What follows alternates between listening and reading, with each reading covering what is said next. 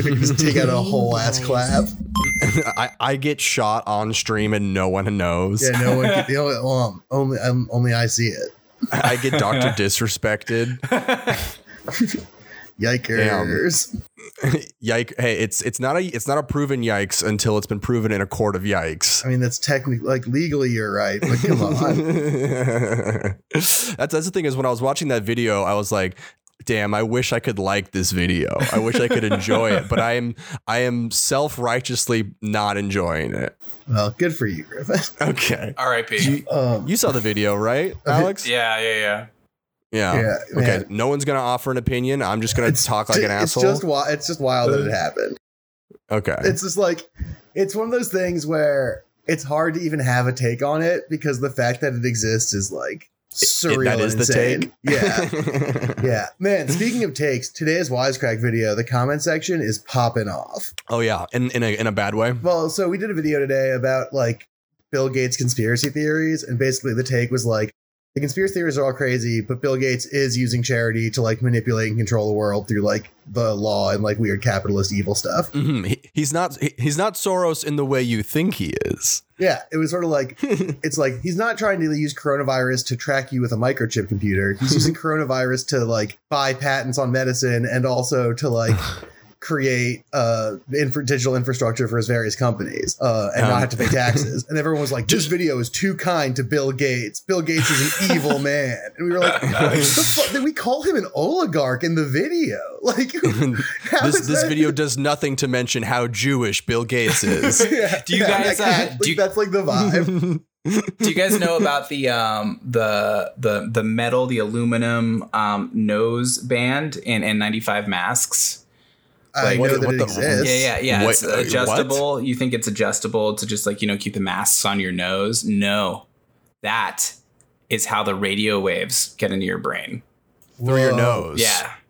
Well, that's how they test for corona too, so it's all connected. Yeah, it's the 5G. Man, Damn. the 5G stuff is really wild. We did a video I on know. that too. That shit, learning the actual insides and out of the 5G theory like melted my brain. I like 5G.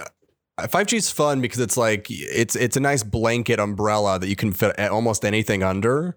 It's just like, oh, like the grocery store is expensive now. Thanks, 5G. Yeah, totally. It's just all the birds are sick. Ooh, How is- 5G. How has the world gotten to the point where we're so upset that we're blaming like telecom for all of our like small like day-to-day problems? It's like, Well, I do blame them for all my internet connective issues. So that is most of my day-to-day Look, problems. Griffin, you just need a very specific telecom dependent lifestyle.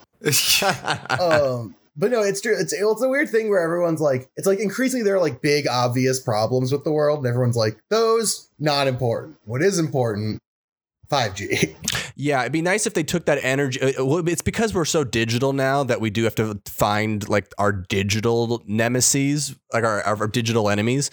But it'd be nice if they did like an Facebook, like an FG, like FG is spreading or something, like a real one that's like doing a lot of damage. Like I'd like to use the crazies, not completely send them off. Like if we could channel their energy for good. Griffin, the problem is if they were to say Facebook's making you sick, where would they post all their takes about Facebook making you sick? On the inside, man, they're fighting the Matrix from within. Whoa, real Neo in the second 1 hours. Yeah, you got to dial in, But I think the 5G stuff is dope. Is our phones 5G? Yeah.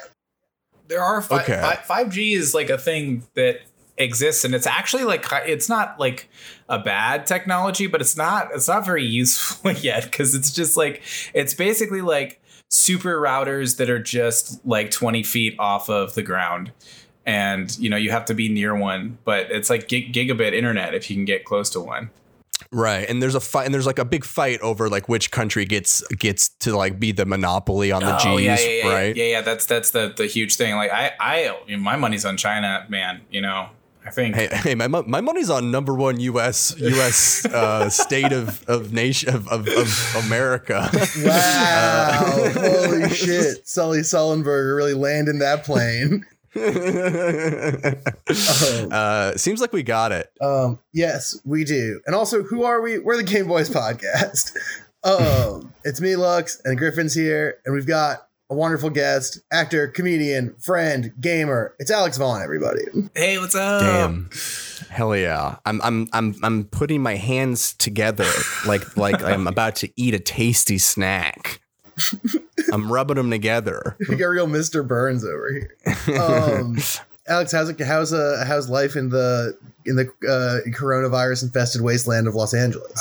It's fine. I left for 2 weeks to go back to DC and then came right back here. Why? I don't fucking know, but I'm here and I'm, playing video games. So wait, are you also a DC? Have we talked about this? Are you also a DC expat? Yeah, I think we talked very briefly about it, but yeah, my folks live just north of DC in Maryland, but I grew up in DC. So hell yeah, same deal. DMV, baby. Confirm or deny? Did they actually graffiti like Donald Trump is a bitch like on the White House or something like that? No, did they make it that far? I don't think so. But like I got down to the 16th Street right behind the White House where they had Black Lives Matter laid out on the block right in front of like St. John's Church, and they had like a security fence that had clearly like been like put up after the whole like tear gassing incident at St. John's, and all of that was like just like lined with a bunch of like really intense, very provocative and very emotional stuff, which was like kind of cool to be like right there in the middle of it. Yeah, it was like maybe a week after the videos of Elijah McClain like resurfaced, so they had a lot of like big sort of like pieces like art pieces for Elijah McClain and of course Breonna Taylor and all these, and then a lot of 5G stuff too, right? Yeah, just to keep things nonpartisan. We had a lot of stuff from the other side of the aisle, or like I don't even know where that stuff like falls in the mix. It's somewhere in like the internet middle. They're our new moderates. Yeah, exactly. But it was cool. DC's dope. It's a really interesting place to visit in this. But you be playing video games no matter where you were. And we had you in the olden times, and now we're talking to you in the new times. The new world. In this brave new world. And what games have you been passing the time with other than the game that we're gonna get into in a few minutes? So this is really interesting. I don't know how much you guys have touched on this, but like one of my first Quarren purchases, I like that you can just put like Quarren in front of anything, and it's just like people are like, yeah, I know what you're talking about. I got an Oculus Quest maybe like 3 months ago, which is like the sort of baby brother, little sister to a full-sized VR headset that you plug into your PC. But so it just straps on your dick, or where does it right go? on there. There's like teledildonics, I think is what the technology is called. Oh yeah, it's amazing. We've gone deep on teledildonics on the show before. Yeah, hell yeah. But teledildonics aside, it's just like a really super powerful like cell phone basically, and a purpose like built OEM VR headset, and it's fucking cool, dude. Like all the stuff that is like kind of worth playing in VR right now, you can run on it. Like Super Hot Pistol Whip is another really good. It runs Beat Saber because you don't really need like a beefy machine to like hit things with lightsabers, but it's like completely wireless, sixed off, like so you can move around. It's inside out head tracking, and I've played like a shit ton of VR on that. Teledildonics aside, it's been pretty cool. So is this stuff the future, or is this still just like a weird side thing? Oh, I don't think it's like the future. I don't think anything's gonna replace like for me like a keyboard and a mouse or like a controller for anybody, particularly in this next generation. Like we have PS5 and Xbox Series X around the corner. I'm calling it Xbox Game Pass. That's my title for the console. XSX. The X Pass. Yeah. And I don't think anything's gonna like dethrone that anytime soon. But what the Quest is doing, where it's just like you throw down $400 for like the base model, and then you just put it on your fucking head and you go. That I think in not this generation, not the next generation, but the generation after that is going to be the like one that we're not going to get to. Yeah, I mean, this is all like way after the inevitable fall that that's going to happen, probably before October. We'll see. This is like the technology will come out right before the bomb goes off, and like an ancient like a civilization will like uncover these VR headsets and be like, wow, they probably love this. And it's like, no, they were just okay. Like if Facebook just made a big push to get Oculus Quests to like a vast majority of American citizens and just like threw on Pistol Whip for like a little while, let everybody get out their sort of like angst, their like ennui, their deep-seated rages, I think we'd be fine, you know? I think it's the problem. It's a lack of VR. That's the main issue. Yeah. More VR is my platform. I mean, that's, you know, if we learned one thing from the bad Steven Spielberg movie that I can't remember the name of, the new one, the VR one. What's it called? Oh, this is terrible. Ready Player One. Yeah, Ready Player. If we learned one thing from Ready Player One, it's that the more VR, the better off everyone is. Yeah. Man, the thing with, I think you're right though about the Quest thing, the Oculus Quest. One thing with VR is like it has to. A lot of people don't even trust the concept enough to want to jump into like the big shit. So like having like this intermediary version, like beginner VR, Oculus Quest thing seems like a really good step in the direction of like normalizing VR as like an option. Yeah, I think it's a weird thing because it's like I don't like. Have you guys thrown on a legit VR headset and like, you know? Yeah, it makes me fucking nauseous. I hate them. Yeah, I love it. Hate them. It sucks because like that's like if you're motion sick, they're really really hard to like wrap. I tried to play Resident Evil Biohazard, and I literally. I couldn't walk into the house. Like you start out in the yard and you walk into the house. Well, that's like the first 15 seconds of gameplay. I couldn't do it. The good news is like a lot of that has to do with like refresh rate, and that's going to get better. So I think motion sickness is going to like go down, and it sucks that like you can't like get on the party bus quite yet. But as far as like a concept goes, it's something that's really hard to wrap your noodle around until you like actually see it, and like your brain does this weird thing where it's like, I know this is not right in front of me, but like it looks pretty cool. Looks like it could be. But this horse has boobs, and I believe it. I don't want to ask any more questions. Let's just dive right in. Yeah, I just want to buy into this premise. I want to believe in this world. Buy into this premise. Have you fucked yourself up at all while wearing the headset, like in the real life? Not too badly, but I've definitely like within like 2 hours of putting on my Quest for the first time and booting up super hot VR, just like straight up cold cocked my wife in the jaw. Just like she walked through my space and I hit her and it was terrible and I felt so bad, but like incredible to admit on the podcast too. Yeah, I know. I'm like if there are people out there that are reporting domestic abuse, like I totally get it. It was an accident. I thought it was the worst thing. She was laughing before I was, but it was a mishap. I think that's like the craziest it's gotten. And now we have like a designated zone and like protocols. Like when I put on the headset, or she's played a little bit too with some of the party games. But it used to be stay away from your daddy because he's been home drinking from the bar. No. But now it's like watch out for daddy. He's playing VR. Watch out for daddy. He's playing Resident Evil 7, and those zombies come from everywhere. Yeah, if you get some rum in him and he gets seasick, oh boy. You know, that's actually a large part of Johnny Depp's defense against Amber Heard is that he's super into VR. Yeah, it's just it was I'm testing out, you know, virtual reality, and she just and then Amber Heard's defense against when she beat up him was that she's really into the Wii Fit thing. Oh, they were playing Beat Saber. They were playing Beat Saber in opposite directions, and that's just every time.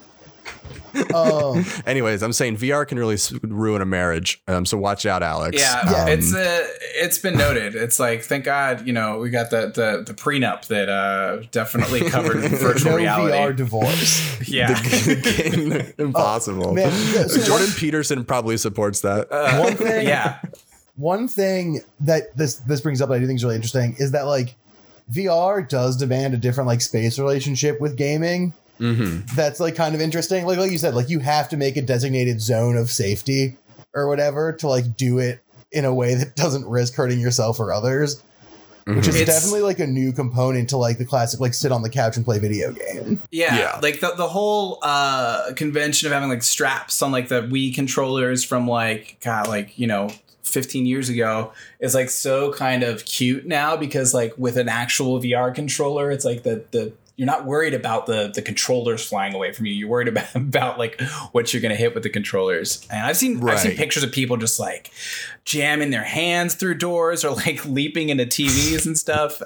We should watch VR fails. Yeah, that's pretty great. It's pretty good content if I'm being honest. Because before that, like VR has physical harm, but before that, you could inflict emotional, psychological harm on what you were playing on the TV. I mean, I know, for instance, my roommates in college were huge sports guys, and whenever I like played Skyrim on the TV, they were like hurt. They like psychologically by it. That I was putting dragons on their sports screen.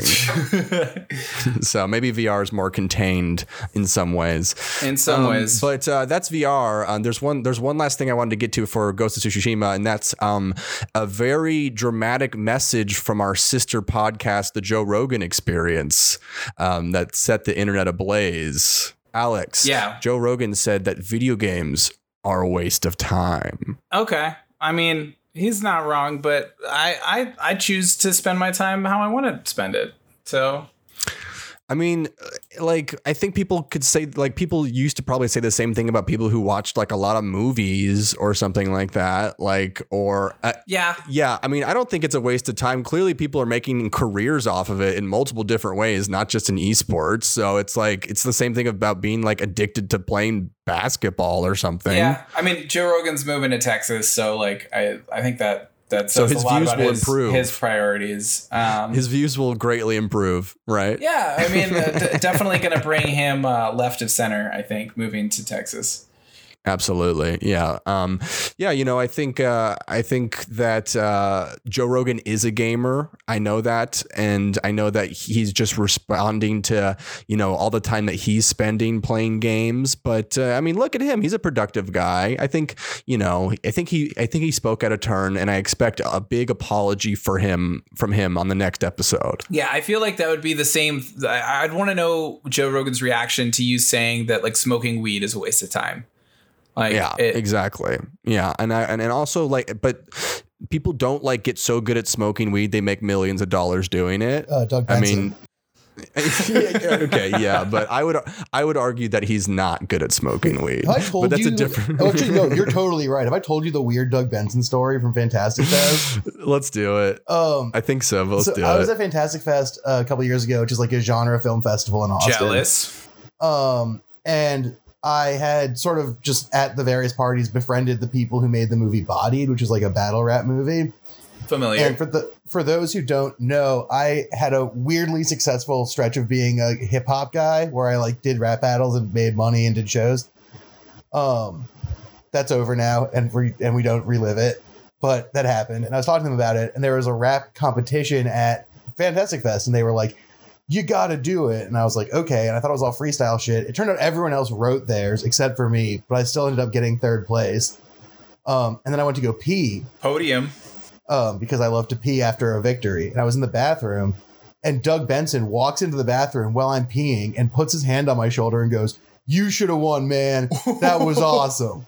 I can't believe you got third. That was all made up. That's crazy. And I was like, I'm peeing right now. And he was like, oh, I'm sorry. And just stepped back and then kept talking to me. But didn't let go of your shoulder. A step farther back. And it was so uncomfortable. And I didn't realize it was Doug Benson. I turned around. This like extremely high man was just staring at me like right post pee and was like, you did a great job, dude. And it was truly one of the most uncomfortable things that's ever happened to me. Amazing. Yeah, I Doug Benson is like, to me, he's like the what's it called? What's that old movie that was supposed to scare people from smoking weed? What the fuck was that called? The Blair Witch Project. to me, like Doug Benson is an effective reefer madness because that's not the kind of stoner I want to grow up to be. Weed culture in general is like so embarrassing now that like building a career around weed just sounds fucking awful. Right, like Reefer Madness failed because it basically was like, if you smoke weed, you'll listen to jazz and fuck. And like that wasn't like a compelling scare tactic. But if it's like, if you smoke weed, you'll want to only talk about smoking weed and have no other personality.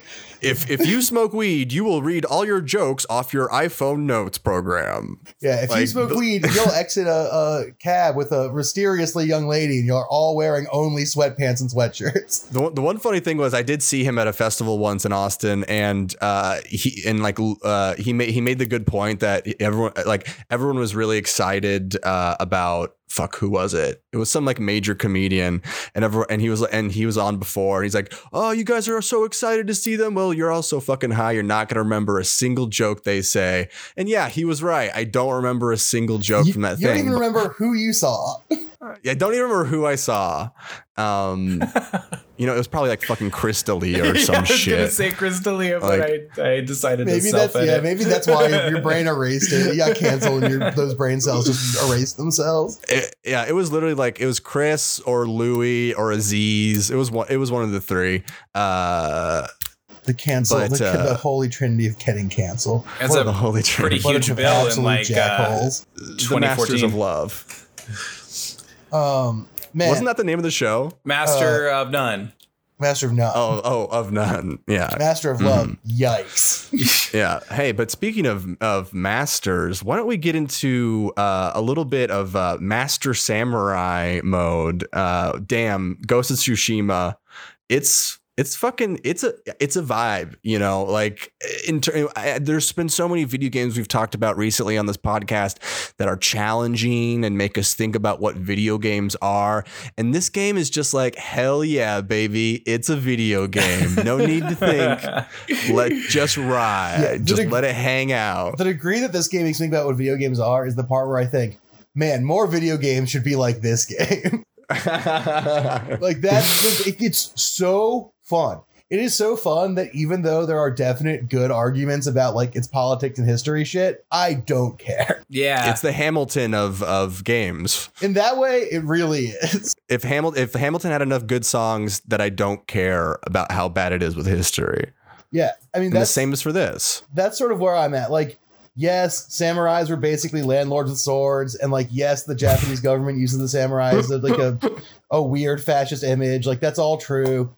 But what if they rapped?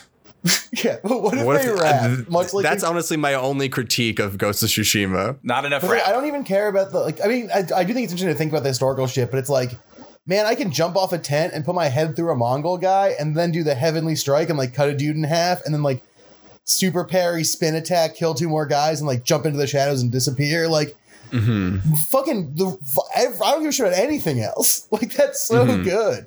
Yeah, I think a samurai should be president now. Yeah. I mean, honestly, like the Ghost of Tsushima version of samurai, like whatever that is, like the Bushido way. I think somebody needs to step up with that. 2020. Yeah. Mm-hmm. Yeah. Which one do you think would look better with a katana, Biden or Trump? I mean, like, no love lost with either, but I think Joseph Biden with his like aviators. I agree. Like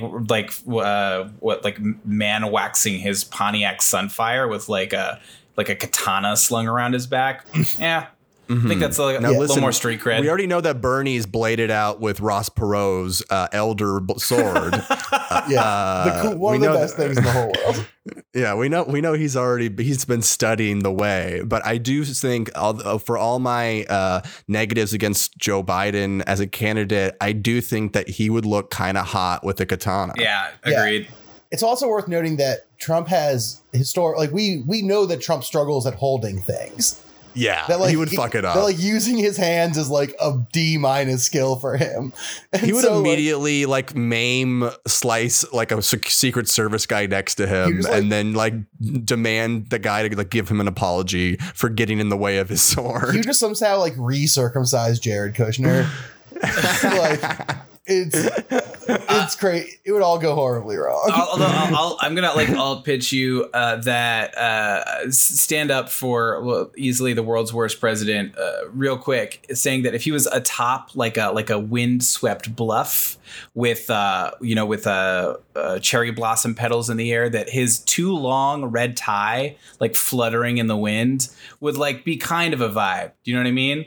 Like this, instead of a cape, you just have like his like 6 foot long red tie riding the wind. That's like the grand Trump trick. Is like you can stage a Trump thing to like look okay, but it's like 1 second of candid Trumpness gets in there and it's ruined. Yeah, right. Immediately. Yeah, I mean, and I think what you're vibing on, Alex, is something that is happening generationally with the Trumps, because obviously Barron could pull that off really easily. Barron is the ultimate weeb. Well, Barron's in a manga.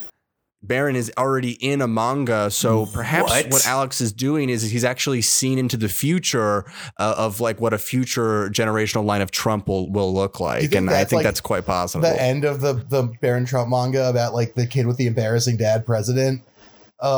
Like ends he with goes the kid, town from town to town fighting Mongols. the kid becomes a samurai, like just a hard plot pivot. I think the only way for Barron to like end up like being a good person on this earth, unfortunately, is for him to be a lone warrior traveling town to town, solving like intramural disputes. It's like, oh, all right, the samurai is here. Who owns this farm? And he's like, well, let's all fight. Oh man, I do think that if they had doubled down and made the Landlord Samurai game, I too think that would have been really funny. Oh, like if they had doubled down and made it historically correct. Like I think that would be also Samurai interesting. Simulator 2020. Yeah, like you're going around cutting off hands. Like that's always like that's the one part where like the Kurosawa comparison with this game kind of falls apart. Is that like Kurosawa movies love to have like bad landlord samurais who cut off hands, and then like one good guy who is like, I'm what a samurai should be, and you're all assholes. Yeah. And I'd love to see some more asshole samurai, but instead this game goes to the premise that there's only one left. Yeah. And he's pretty cool. Yeah. But anyways, this game fucking rocks. Like, for all the, I guess, complaints about it being very open worldy, it's like they just make every moment of that open world fun to be in. So it doesn't really matter if they fucking reinvented a wheel. Like they just made that wheel rock and be fun to like roll on. And like that's all that really matters at the end of the day. And that's why it's such a fucking vibe. I'm nowhere in the story's plot because I'm just doing every little side thing I see. Simply because it's just fun to do. It's like when I see a fox, I'm like, that fox is about to lead me on a journey, and I just hop off.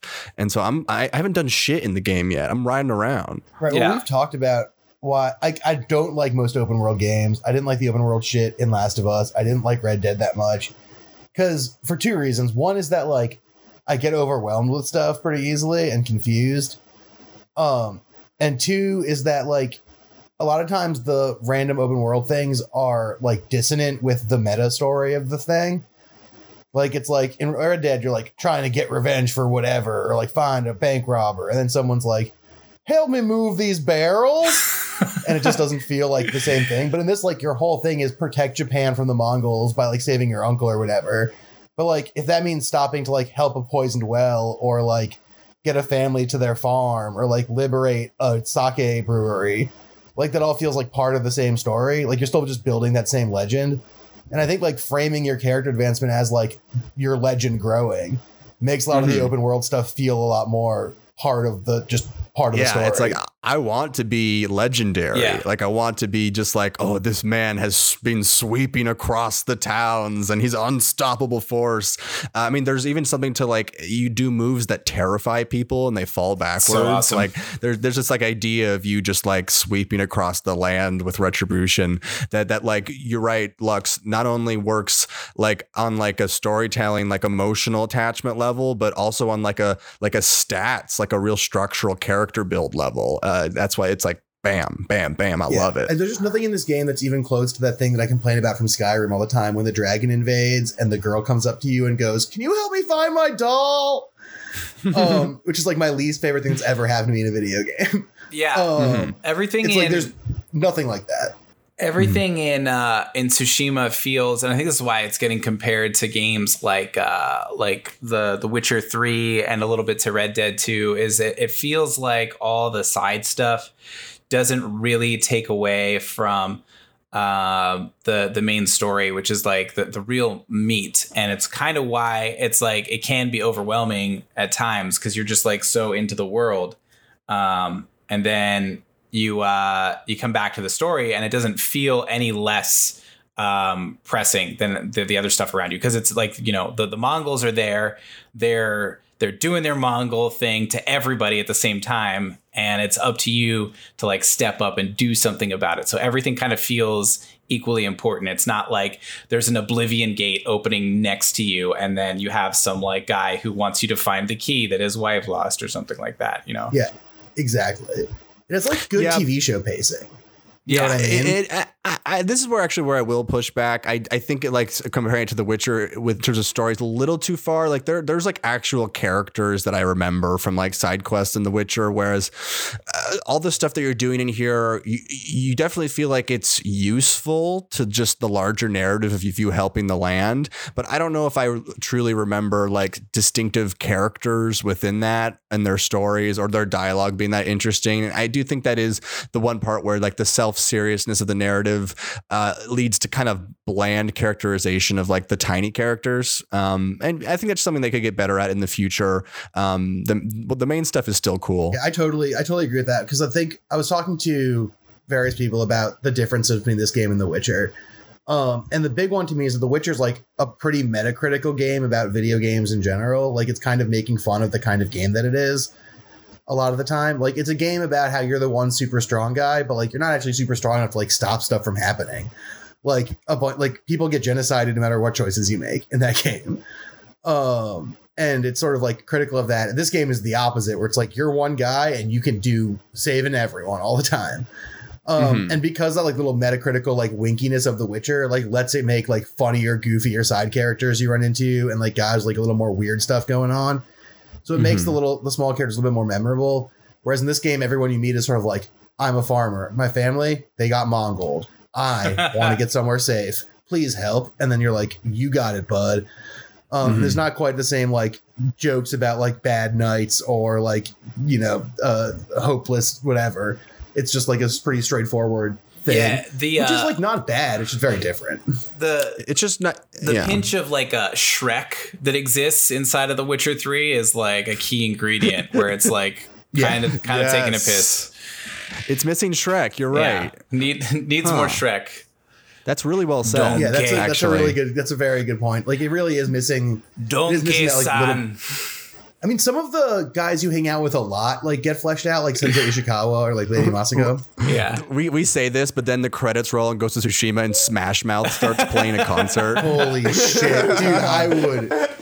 God, 5 out of 5 stars instantly for this game. Speaking of 5 out of 5 stars, one of the things that was really interesting to me about this game is that like the reviews are all like on paper, like score wise, pretty positive. But if you got into any of the reviews, there was just like wildly different things that were said about the game. Some people thought it was like too open world, like too Ubisoft. Some people thought that it was like too like a streamlined, and the narrative was like much more of like a linear thing, and they wanted more. And then like people were talking about the combat, like this, like the stealth sucked, which was like something that I read and I was like, oh shit, like I was really into like playing. It's like Ghost of Tsushima. It's about to be like ninja time, right?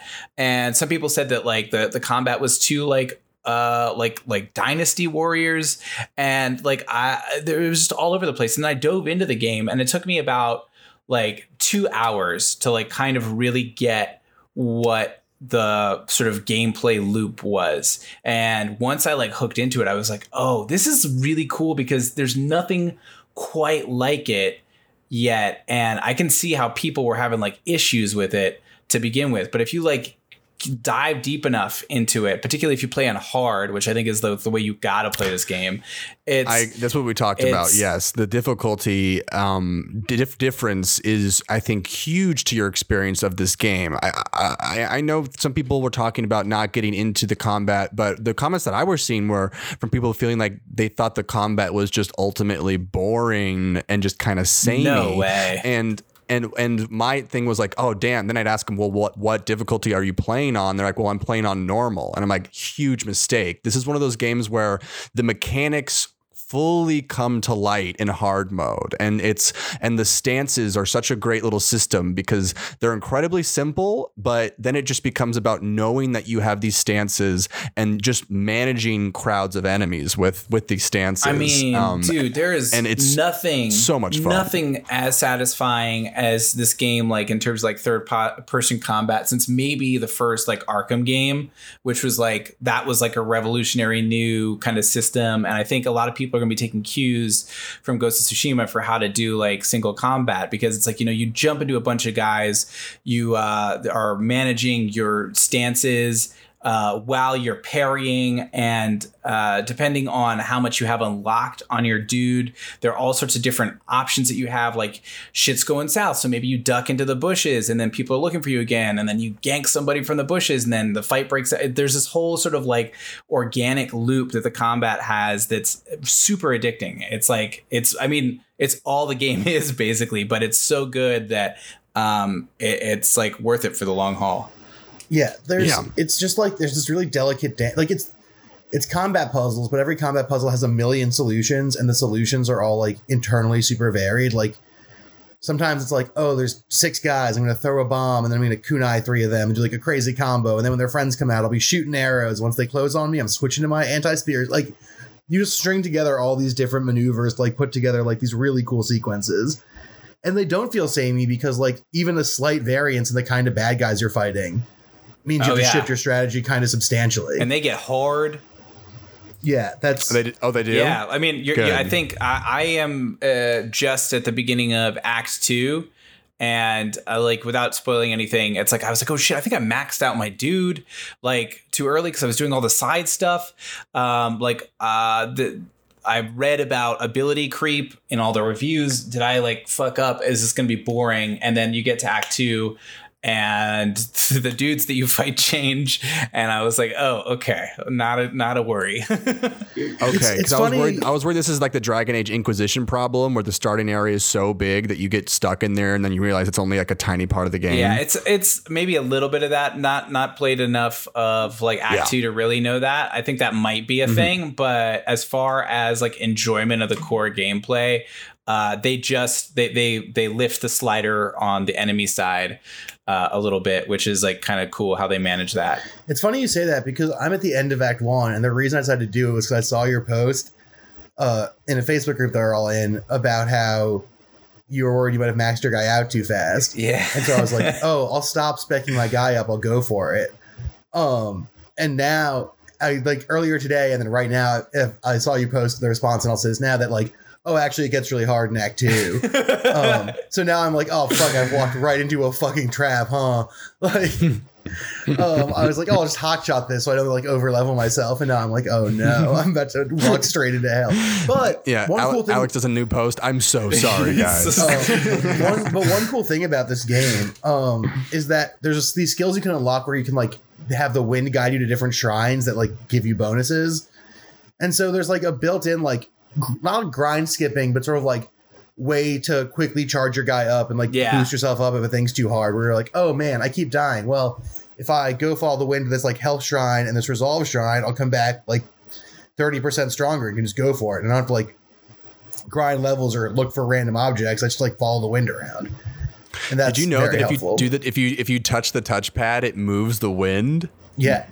Yeah. Dude, I didn't know that for a couple hours, and when I did it, it was incredible. You just like you can just stroke it, and just like the wind just rushes past you. It's like such a inventive way to like be focused on like the world. Do you know about all the really great. all the touchpad stroke controls, Griff? Is there more than that? Have I not been touching my controller correctly? If you stroke to the right, you sheathe your sword.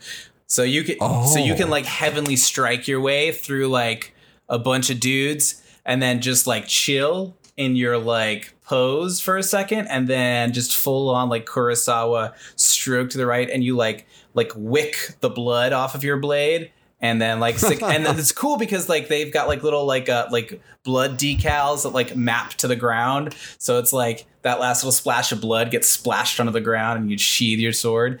And if you go to the left, check this out, because this is like have you found any of the singing crickets at like the graveyards? You have a magical flute that from the beginning of the game, I think you only have one song, but you get more songs for it and it changes the weather.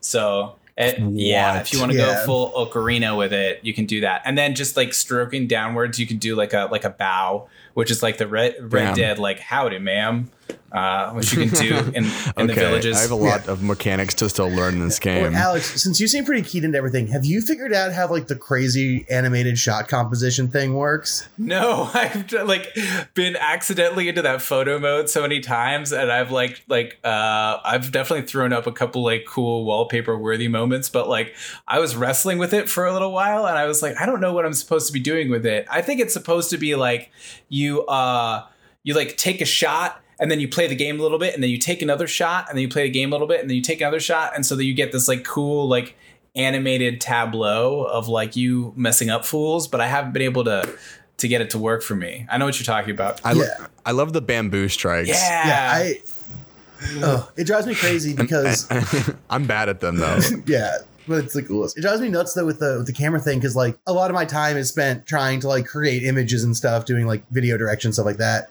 And when I saw that setting and all the different things you could do, my like heart skipped a beat, and I was like, finally, like a machinima maker for samurai in this video game that looks incredible. Yeah, my in dream the game come true. It's pretty crazy. And all it's done is drive me off the fucking deep end with rage and how I don't understand it and can't use it. Griffin, you're talking about the bamboo strikes. Lux likes the photo mode. I think my favorite feature in this game so far, and I'm like pleased to say that there are some unique sort of instances of this that you find in the world, like Ubisoft style, just like occurrences of this, like the same way you come across a shrine or a bamboo strike or whatever, are the duels, which are like. Yeah. They're in like certain story moments of the game. Some of the legendary like items you have to get in the game, you have to inevitably duel somebody, and it's no different than the regular like combat mechanics. You still have to like switch stances if you want to, but there's like one stance that's like the most effective against swordsmen, and that's usually what you're going to be using against other people. And it's like you get to the nitty gritty, particularly on hard, of like how the sword fighting in this game works like on a 1-to-1 level, and it's still fucking deep and it's still fun, and like really getting into it with like somebody who's got a lot of like red like unblockable attacks and like having to dodge and parry stuff perfectly. When you like actually like pull all that off in like sequence and like really mess somebody up, it is the most satisfying thing that I've experienced in a video game in a long time. It's really cool. Mm-hmm. Yeah, I also love, this is the situation I'm in this game, or I just finished with, is when sometimes they don't flag that a duel is coming because it would like reveal a big story beat. And so and you're low on health. You'll walk into a duel with like one resolve. I know. And then it's like, and then you have to spend the first like half of the duel like blocking and building your resolve up to do other stuff and like parrying and dodging and playing super defensive. And like being able to strike that balance of like, oh, okay, right now I'm playing to charge myself up and then I'm going to go on the offensive in a little bit, is like, that's so good and so fun. Yeah. And so intense. For sure. That shit's all great. I do a standoff at every encounter because I don't, because the game has literally gaslit me into not using stealth. Oh my God, I don't understand why they did this, but basically every time that you go on stealth, sometimes the narrative mission literally forces you to stealth. all of the characters shame you for doing that, and they tell you it's dishonorable to stealth kill people and that you're not a fucking man. And it's like, Jesus Christ, you're like, I mean, one thing if the game gave you a choice on how to approach every situation and then judged you for doing stealth, but this game is like Call of Duty in the most recent campaign, in that they force you to do a choice and then like are like, yo, what the fuck, bro? Like, what's wrong with you? Yeah, as you get later, more people push back on that idea, but it is very frustrating, especially there are points, I don't know if you've gotten there, Griffin, but there's points like you have to do stealth missions and it cuts to your uncle in like the prison. Yes, yo, dude. And the like, Mongol guy, he's like, how? I can sense my nephew is being a piece of shit. yeah, the Mongol guy is like, your nephew's been assassinating my dudes. And the uncle's like, no, it would be dishonorable. And it's like, game, you're making me do this. Like, I didn't have to raise shame. no bitch. I'm so I didn't have to glad. shame Lord Shimura, but like, I'm so glad I'm not the only person experiencing this. Like I was like talking to my wife about it. And she's like, "What? Why are you like just charging into those dudes? I thought you like to do like the sneaky stuff." I was like, "Yeah, but my uncle yelled at me real bad." Like, yeah. I mean, it's like really interesting how the game meets out its story in a way that makes you feel genuinely like a certain way just through character, like just through like these dudes that are introduced, you know, your uncle and the Kutan Khan, like the invading Mongol lord, have some like moments together that are like sort of separate from your story. And it's just a really cool way to like check you on what you're doing. And it makes you legitimately feel bad. Yeah, you've brought dishonor. Yeah, so that is a weird mechanic. Yeah, but the groundwork here is fucking dope, and I cannot wait to like sink more into it and really feel like, oh, like, is this game have too many side things? Was it the right balance? There's a few things still to sort out. The only other negative I have so far is that like, for whatever fucking reason, I can't lock on to characters when I fight them. I think that I don't think there is a lock on mechanic. I think, and it's no, there isn't. I'm complaining. Oh yeah. I mean, that's I mean, I did find it frustrating at first, but I feel like there's a way of fighting that when you're on the beach in the beginning, it gets kind of glossed over. That is kind of like Arkham-y, where it'll when you kill a dude, it automatically like kind of locks on sort of to the closest dude to you, and there's like a little bit of like invulnerability in your first strike after that, and there's like a way that you can kind of like chain that together that I can't really describe super well. No, I know what you're saying. I do that. I do it all the time. Yeah. You bounce off that first kill and you try to hit the second guy. But what you're talking about is super frustrating in duels specifically. It's like, because you can't lock on to people. It's really annoying. Yeah. Mm-hmm. But yeah, it's still such a fucking great game, and it's the highest selling like game for PlayStation. Yeah, closing out an era. And it was like the first American game to get perfect scores from like a bunch of Japanese magazines, like maybe ever or in a very long time. Like it's got a pretty impressive pedigree. I really was surprised at how much I liked this game, to be honest. I wasn't fully on, I think, the hype train that a lot of people were on for it. I was aware of it. I was aware that people were excited about it. It looked cool. It's definitely up my alley, but I was not expecting it to be such a smash, like solid 100% success. Huge surprise on my end. I was expecting it to be like mediocre. I was getting the vibes of like, this game is just going to be fine or whatever. Like, I don't know why there's any reason to be excited about this, but then like, it's just like pure simplicity was like clear from the start. And like, after that first 2 hours of like epic shit goes down, like, you get on your horse and you ride through that first field and the title tears drops in my eyes, and the music surges.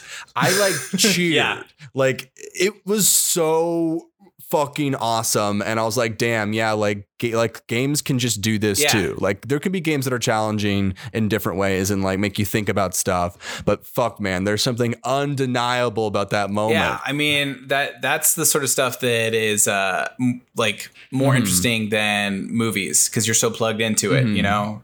Yeah, well, the thing about this game that really like gets me fucking hype is just that like it's so much sort of like there's such a everything's cool. You know what I mean? Like it's fun to follow the foxes around, or it's like cool to go make a haiku. Like everything feels interesting and momentous. And like earlier I mentioned, it has like good TV show pacing. What I meant by that is just that like it feels like everything you're doing is leading to the next thing, even if there's like a long gap. And so it doesn't feel like derailed at all. And you just feel like on a mission the whole time. And it's so, I don't like compared to fucking The Last of Us 2, which I also liked. The Last of Us 2 felt very like on rails, but also kind of like slow to me at points. Yeah. And this was hopping timelines around and stuff. It didn't feel like forward progression all the time. Yeah. And this just feels like a fucking bullet train. And even when you go slow in this game, it feels like you're going fast. Because like even when you're just like looking for side stuff, you end up having to like climb mountains and like do crazy stunts and like fight Mongols you didn't realize were like hiding in some weird temple. It's peak video game. It's that's what I would describe it as. It's all of our hopes and dreams, you know, built into something incredibly simple and pure, and not without fault. But ultimately, I describe this as a video game. Yeah, it's for a sure. big V, big G video game. And you know, I'm excited to talk more about it once we both beat it, probably in a week or two. I fucking hope so. I hope we have the fucking time. Yeah. All right. Well, that's well, Alex, you've been fucking a dope guest as always. Hey, it's a pleasure. I guess we're wrapping up now. So, do you have anything you want to plug? Anything you want to quarantine plug? I don't have any quorum plugs right now. I'm reading a lot of books. You dropped name dropped Ready Player One, and I just reread one of my favorite sci-fi things of all time, Snow Crash, which is like the good version of Ready Player One, and it's sort of like a piss take on Neuromancer, but it's also like legit really cool. And I was rereading it. Written in 1992. If you guys go back and reread it right now, it's crazy how much of our real actual lives it predicted. I mean, some of it's like a little bit heightened, a little bit like a RoboCop world, but like it like to the dimensions and resolution and refresh rate of VR goggles that are available on the consumer market right now. It nails it in the first two chapters. I was like floored. So if you're a sci-fi geek, I definitely recommend visiting or revisiting Snow Crash. Yeah, we're not far away from gated communities just being corporate city states that are rollerbladed around by pizza delivery people. That book fucking rules. It does. There's supposed to be the series coming out from Joe Cornish not too long. HBO Max, man, baby. Imagine a samurai on rollerblades defending a gated community. That's my new job. You like barely have to if you just read the book. Yeah, it's cool. It's really cool. Hey, watch twitch.tv/Choom Room Mondays through Fridays, 9 a.m. Pacific. We got Lux on some of the days talking about just everything else that isn't video games, you know, vibing out. Games. And also video games as well. We have some epic new fans on the stream. Some people from Australia. Shout out to Australia. Hey, Vegemite. Yeah, they watch it at night when it's like 9 a.m. my time. That's just some simple math right there for you guys. But yeah, twitch.tv/Choom Room. Give us a follow. Come chat. Come hang out with us in a more visual format. And on my end, Big Pulp TLR stuff coming soon. Not yet, but more. I'm doing another one of those Rooster Teeth videos. So check out the Vin Diesel video I did for Funhouse. And there's another one coming this month that's going to be also sweet. So check that out, because the more people watch it, the more they'll pay me to make these videos. All right, guys. Peace out. And remember, check out Haley on Instagram and YouTube at Eat Every Sound for some cool food-based ASMR and support our very dope editor and producer. Yes, shouts out to her. I guess, I've already said bye to the audience, so I'll say bye to Haley. Bye, Haley. Bye, everyone.